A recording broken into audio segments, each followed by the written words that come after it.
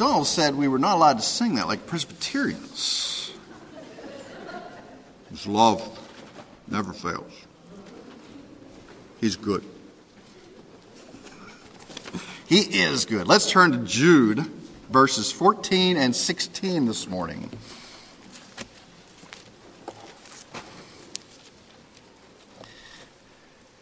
Now, before we read this, I want to remind you about God's economy of words.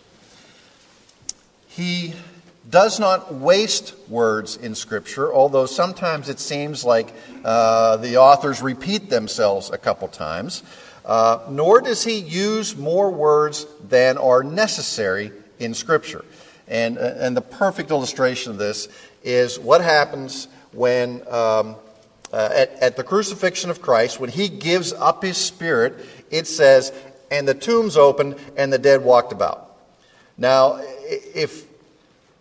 I really would like a little bit more explanation about that, but Scripture doesn't give any more. It just states it as a fact, okay, and then moves on. So when it says it's a fact, we must assume that, well, everybody saw it, so why do I have to explain it anymore, okay?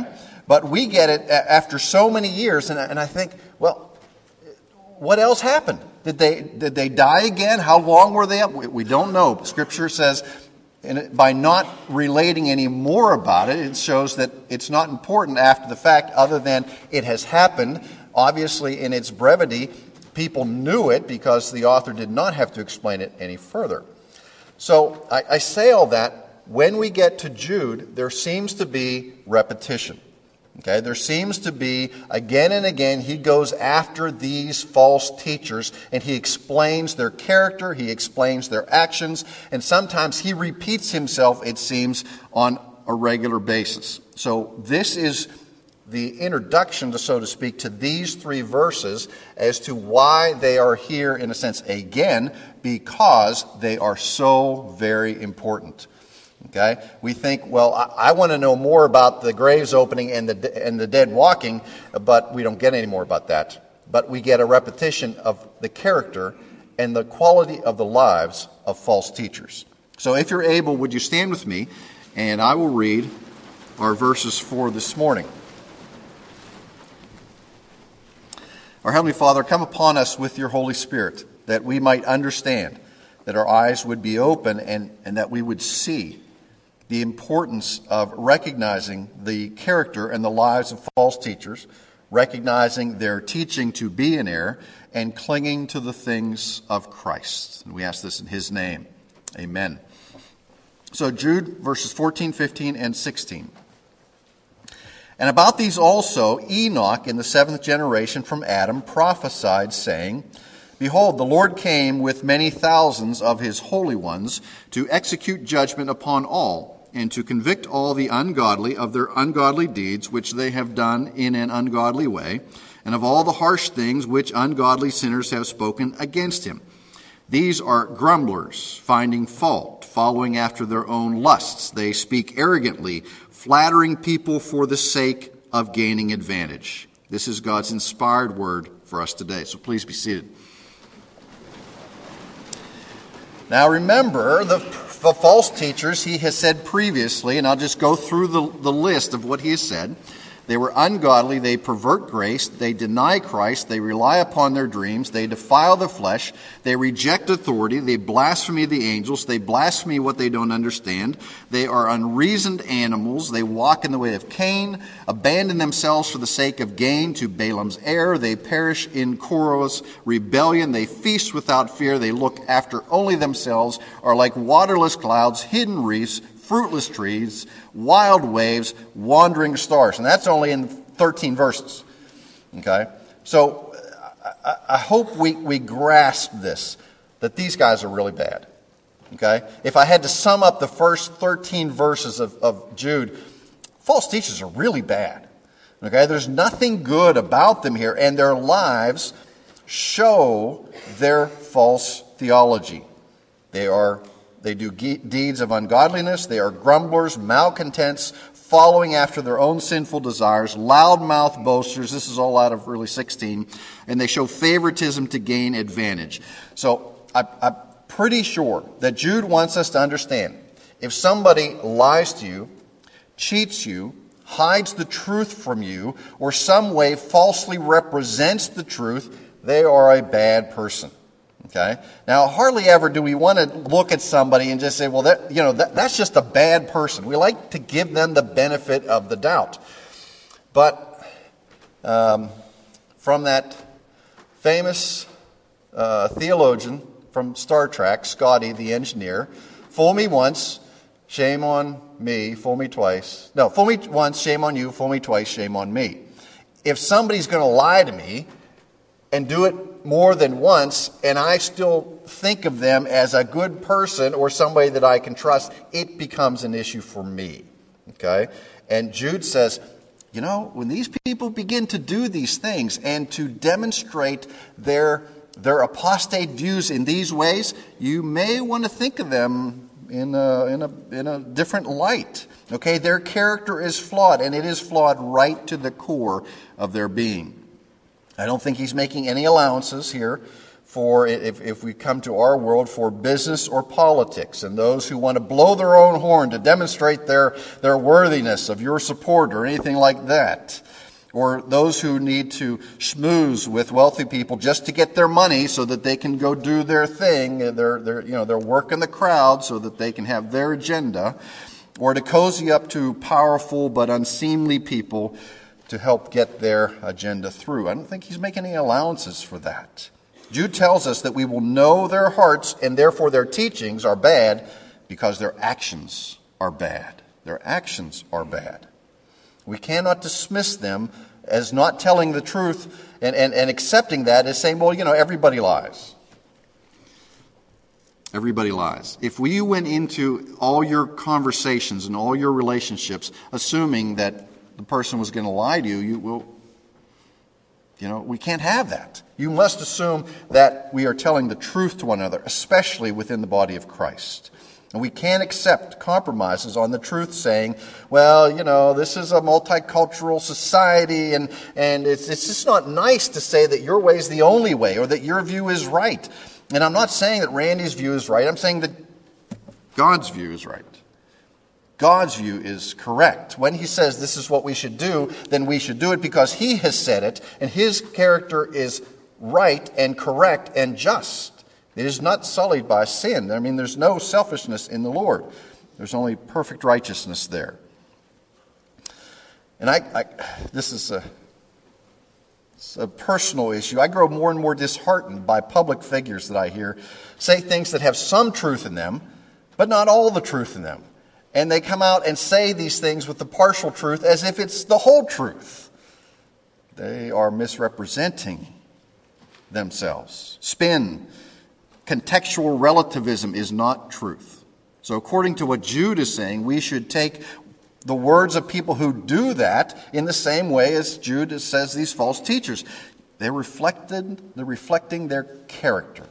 They're reflections of their characters. So let's look closely at what Jude has to say this morning. Verse 14.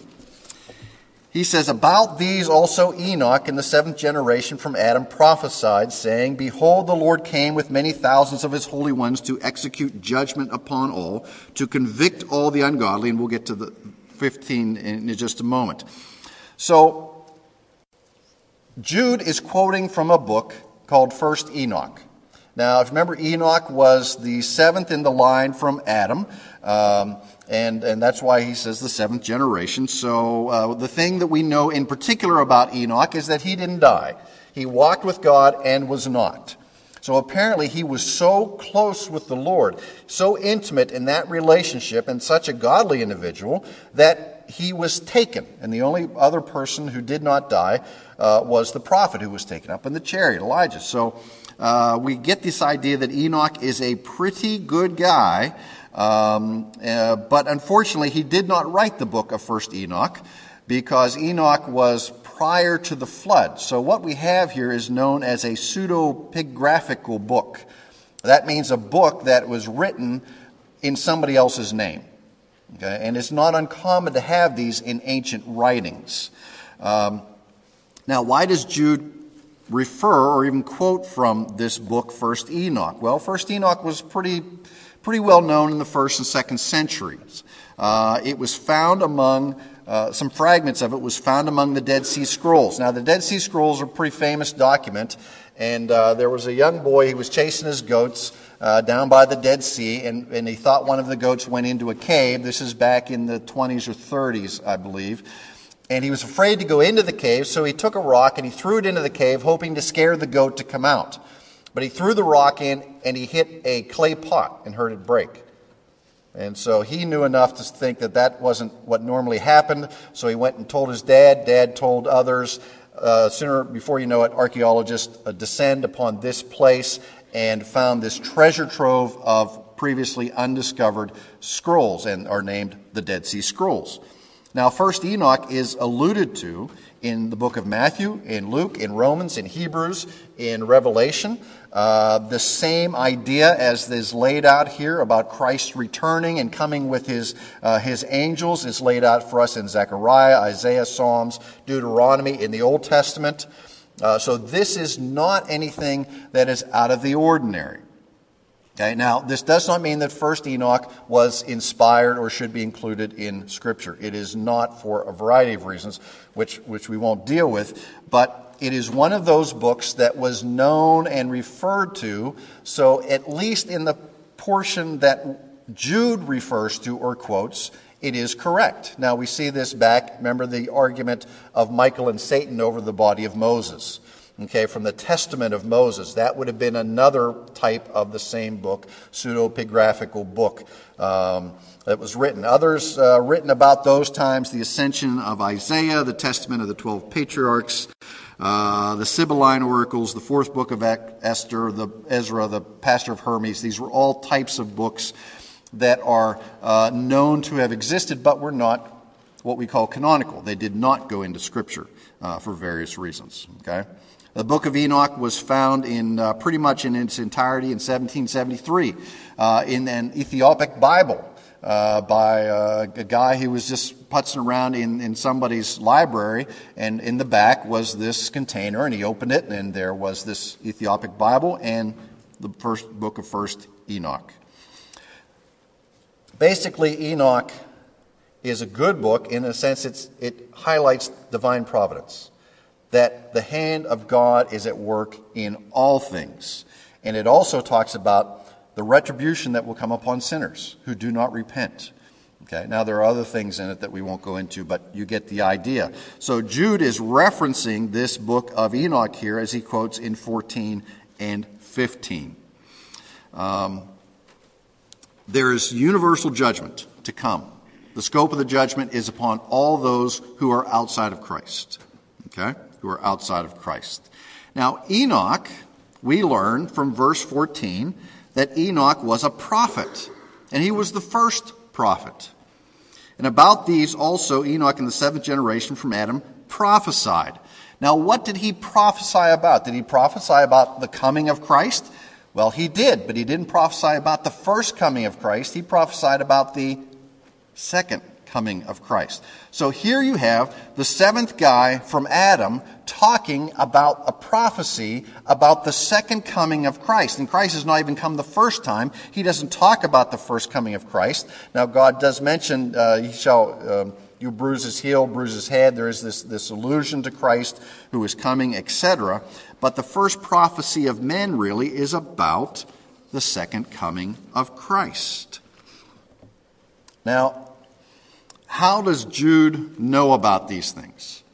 Okay, how does Jude understand that this is Enoch? I mean, we don't have anything written from Enoch. There's no evidence that Enoch put anything down. There are certain people in Scripture that get inspiration, and I don't want to say above and beyond the others who get inspiration from the Holy Spirit, but they get knowledge to things that can only be known by the Lord and are therefore communicated like this. Okay, Enoch prophesied. We also see Moses. Moses wrote the history of creation. Did he just sit down one day and felt particularly creative and illustrative and decided to write, I'm going to write the history of the world, and this is how I think it came about? No, the Lord told him this is how it came about. We see Paul in 2 Timothy mention the names of the Egyptian magicians who did battle, so to speak, with Moses. You'll notice those names are not mentioned in the Old Testament. They were given to Paul by the Lord. We see Peter talk about Noah as a preacher of righteousness. Noah is not listed that way in Genesis. He's listed that way in the writings of Peter. How did Peter know that he was a preacher of righteousness? Because the Lord told him these things. So Moses and Paul and Peter wrote these things that only God could have revealed to them, in the same way that Jude writes something that only the Lord could have revealed to him. And that is this prophecy that Enoch prophesied about the second coming of Christ.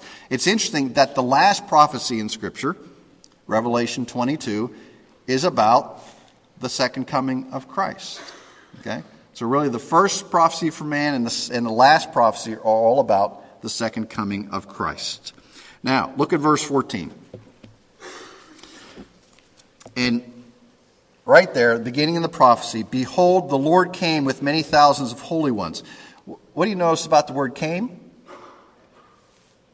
Past tense. But isn't this a prophecy about the future? Yes, but it's already listed as the past tense, as if it has already happened. Okay, if it has already came about. Now, theologians, we have our own language, and we like to explain things in ways that help us understand. We explain it this way. God is in the eternal present. God is in the eternal present. There is no past for the Lord. There is no future for the Lord. Remember, time was created for our benefit. The Lord doesn't need time. He is always present for all eternity. So we see this type of language repeated in several places in Scripture. Ephesians chapter 2 says that God has already raised us up together and made us sit together in the heavenly places in Christ Jesus. That has not happened yet, but it's in the future, but it's spoken of as if it's already happened, as in the past. Romans 8, we have been glorified. Okay, those who've been predestined and chosen and justified, glorified.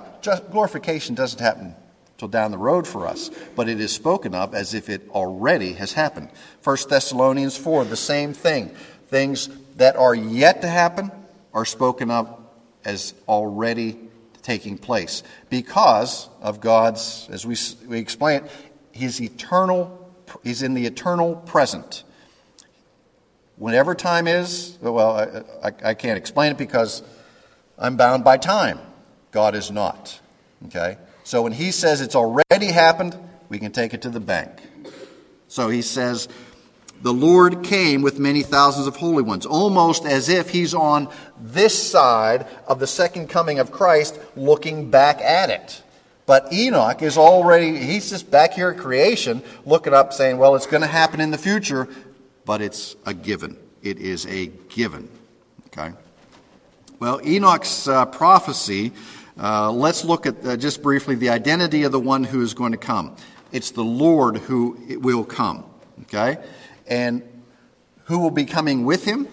Well, it says thousands of holy ones. Thousands of holy ones.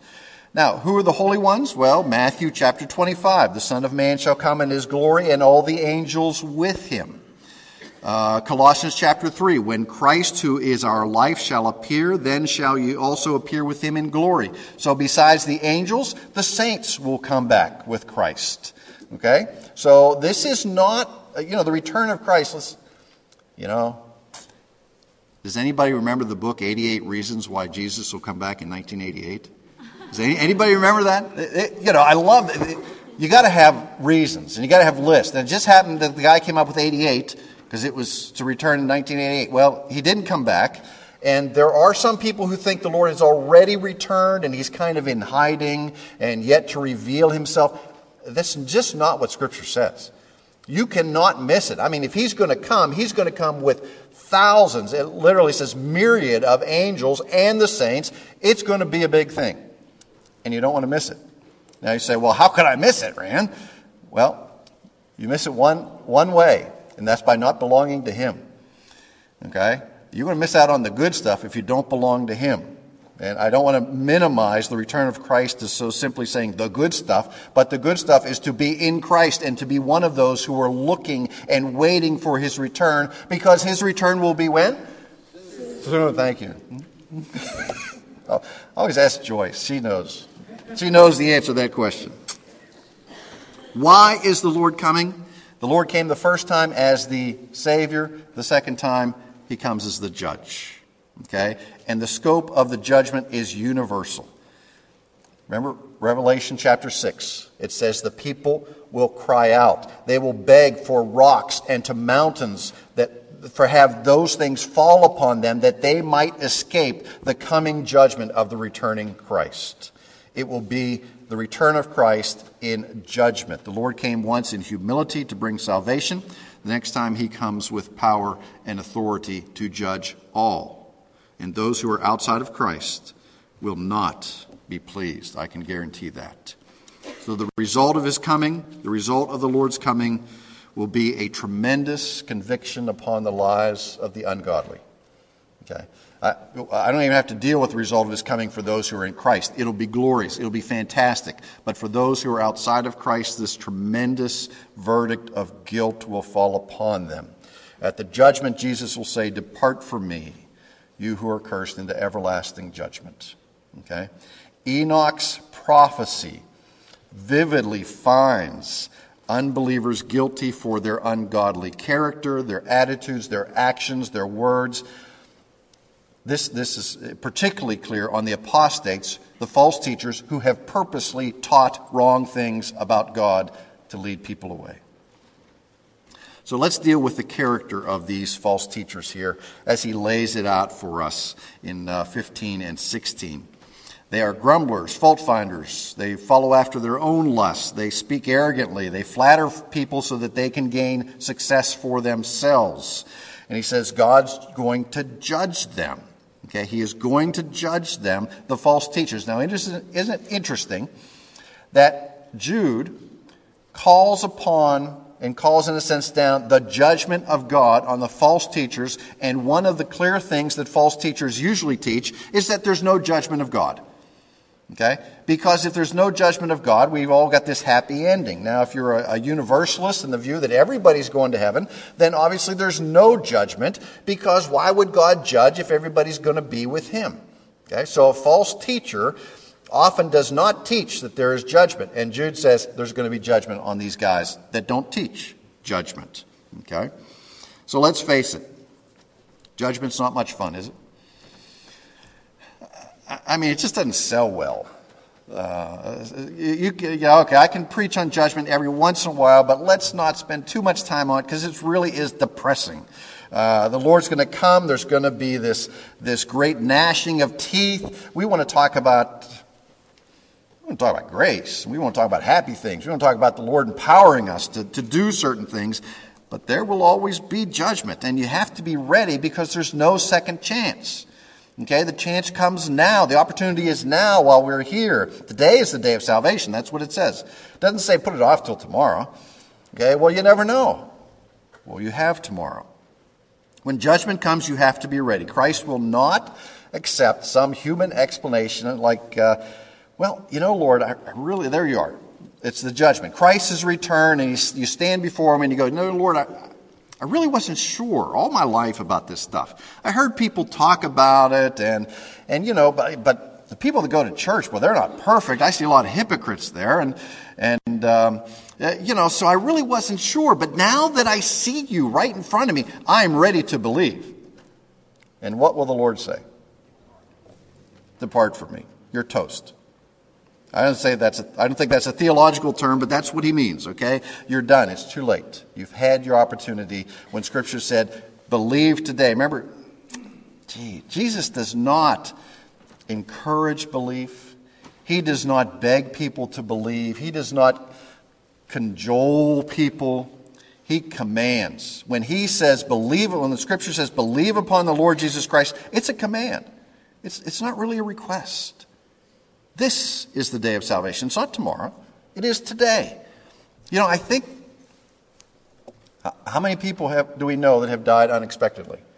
Okay, I think of John Banks. And John, great guy, a man of integrity and honor and a believer. He was coming back from New York. It wasn't as if he had planned to die on this trip. But the Lord came and said, John, today you're going to be with me where? In paradise. Okay? This is the day where you're going to be with me. He was ready. Okay? He didn't have to say to the Lord, well, now I'm ready to believe. Now that I see you face to face. No, John was ready. Okay? We don't know when it will come. We have to be ready for it. So, let's look at verse 15. And we're going to count as we go through verse 15. Because this is important. This hand will be all, this hand will be ungodly. To execute judgment upon all, and to convince all the ungodly of all their ungodly deeds which they have done in an ungodly way, and of all the harsh things which ungodly sinners do. So, judgment will fall upon whom? Ungodly. And how much of the ungodly will judgment fall upon? All of the ungodly. Now, you think, well, why does he repeat all and ungodly so often? I go back to the thing I talked about in the beginning. God uses an economy of words. When he repeats something, it is very, very important.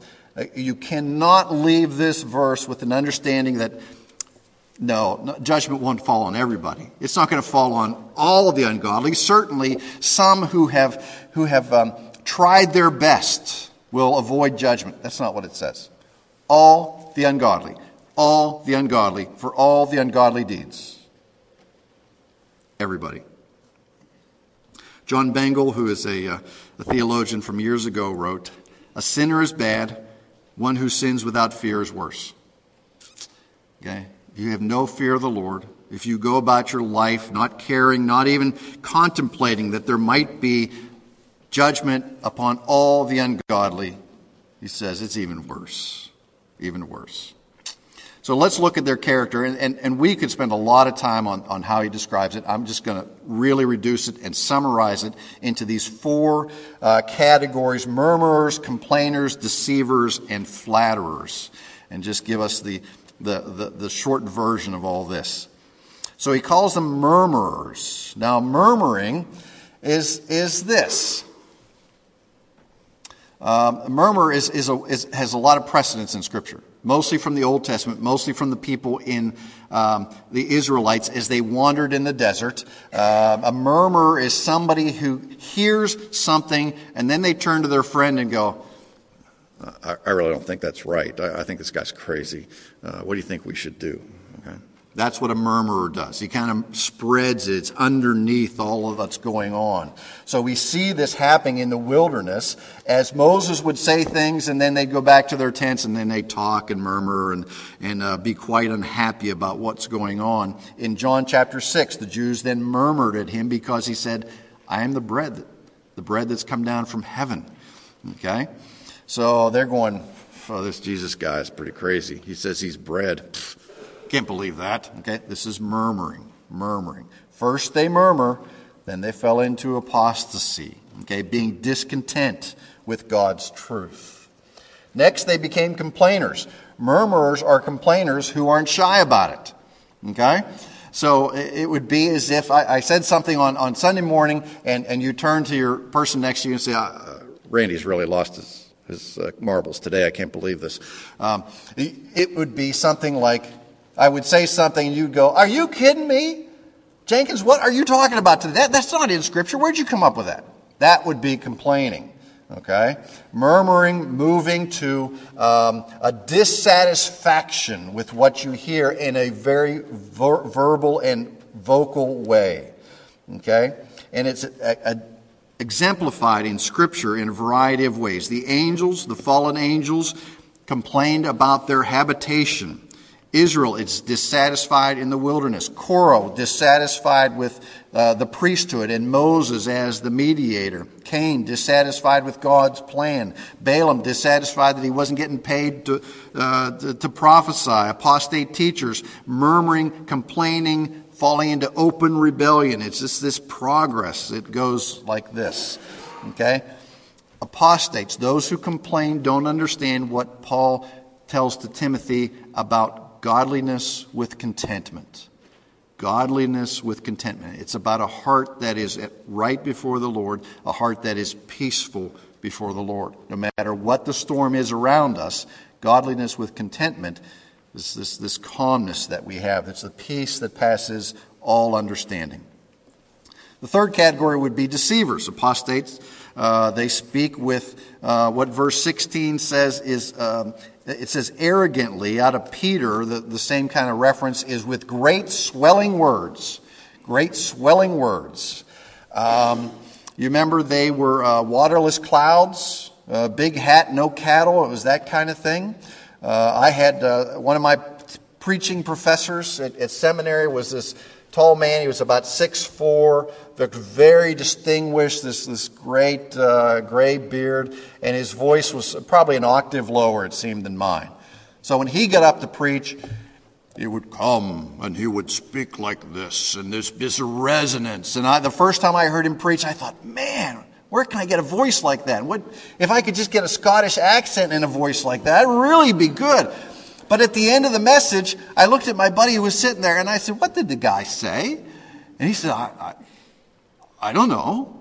He was an empty hat. He had this great voice and this presence, but there was no meat. There was nothing you could take away. There was nothing even really that you could dig into the Word with. But it was all deep and rich and powerful, but it was empty. Big, swelling words. Nothing of importance was said, though. This is one of the characteristics of the false teachers. They are deceivers. Man, you walk out and you go, that was great. And then on the car on the way home, you go, what did he say? Well, I really don't know. Wasn't it good? I don't know what he said. No content. And then finally, flatterers. Flatterers. Verse 16, they flatter people for the sake of gaining an advantage. And this is a personal advantage that Jude is referring to here. A personal advantage. They say what people want to hear. They acquiesce to popular opinion in order to gain favor. Okay, now, you notice the Old Testament prophets never had this problem. They were never very popular, okay, because they were always talking about, well, you know, you all are disobedient, and unless you get it together, the Lord is going to bring judgment. Or they would come and say, it's too late, you've had the chance, the Lord is going to bring judgment no matter what. Okay, Amos did not get invited to a lot of parties. Okay, he was not very popular at all.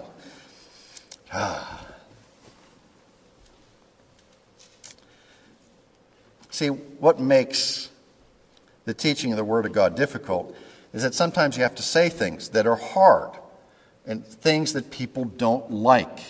And it is inevitable that people will be offended by statements within Scripture. The gospel is inherently divisive. Okay, it's as sharp as a two-edged sword. Okay, it divides father and son, brother and brother, husband and wife. It just does this. People's lives are changed and they are now different. But those whose lives have not been changed, who have not received the Lord Jesus Christ, they don't understand, and often they will be angry at those whose lives are changed. It is divisive within families. So, you know, sometimes we think, well, let's just stick to the happy stuff. Okay, the stuff that will unite everybody and draw everybody together. But I've been here long enough. I'd rather you leave here angry with me, angry with God about what God says, than to go home not knowing. To go home and say, well, that was great, but what did he say? I don't know. Rather, we hear the harsh things, the things of warning, and that's what Jude says. This is what these people look like. This is what they sound like. Their words are empty. They will be self-serving in their flattery. So really today it's very simple. The lives of false teachers will give them away. Their teaching will give them away. It may sound good, but it is empty. And what happens is judgment comes. So be ready today. Don't say, gee, what Randy's saying is starting to make sense to me, but I just can't. I'm just not ready to do this. I'm not ready to believe. If the Lord has moved in your heart, if you understand to some degree that there is judgment to come, and the only way to avoid that judgment is faith in Jesus Christ, that he has given his life that the penalty of your sin might be atoned for, then today is the day of salvation. So let's pray.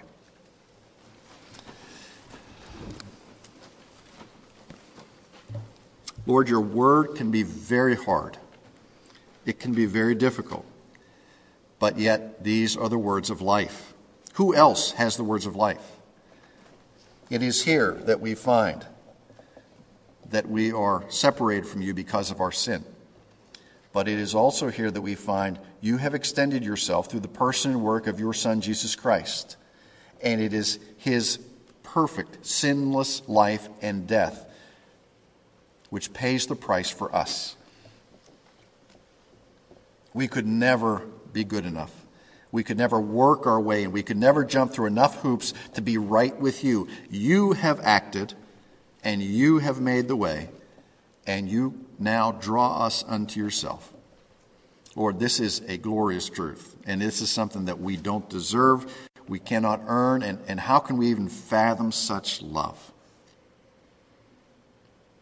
But once that love is placed within our hearts, once your Spirit has opened our eyes to our sin and our need for salvation, and we have received the Lord Jesus Christ as our Savior, the great thing is then we can begin to love in the same way. Then we can begin to demonstrate the things of Christ in humility and graciousness, that we might stand on what is right in an uncompromising manner and demonstrate the things of Christ to those who were like we used to be outside of Christ. So, Heavenly Father, come upon us today. There be those today here whose eyes are not open to the things of Christ. Move in their heart that today would be the day of their salvation. That whatever amount that they understand about you, you would use to draw them unto yourself, that they might know the joy of Christ. For it's in his name that we pray. Amen.